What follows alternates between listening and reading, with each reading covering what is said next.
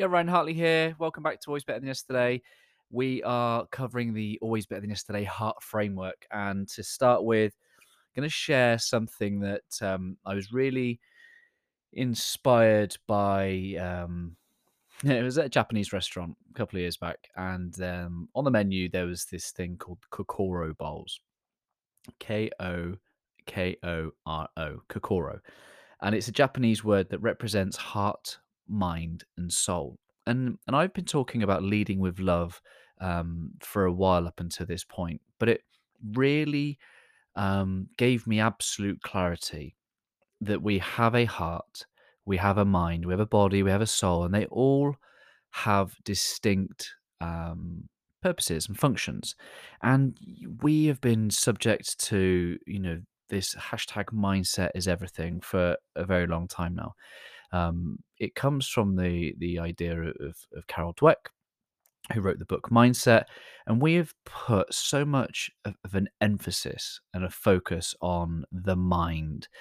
I saw something recently said that in the past we'd have focused on strength, now we're focusing on mind. Well, for the next 10 years, I truly believe that it isn't mindset that we will be focusing on nurturing and developing. It is heart set. Heart set. Let me just say that again. Heart set. What does heart set really mean? Well, for me, it's about the things within us, the things that we care about. It's the values that we hold, the principles that we hold dear to ourselves. It's the gifts and the talents that we've been given. It is the character that we have. So, my friends, before we start coming to the world thinking about being better than yesterday, or even using our mind to do smart, clever things, or to even use our hands to create wonderful things, we must first connect with our heart set because the world can be a challenging place. There can be many struggles, and what's going to keep us going is our heart set, is being connected to standing for something. It's having this clarity around what really matters to us in life. What do we love? What is our purpose? Why do we do what we do? Where does that come from? The gifts and the skills and the talents that we've been given, that's been deposited in our heart.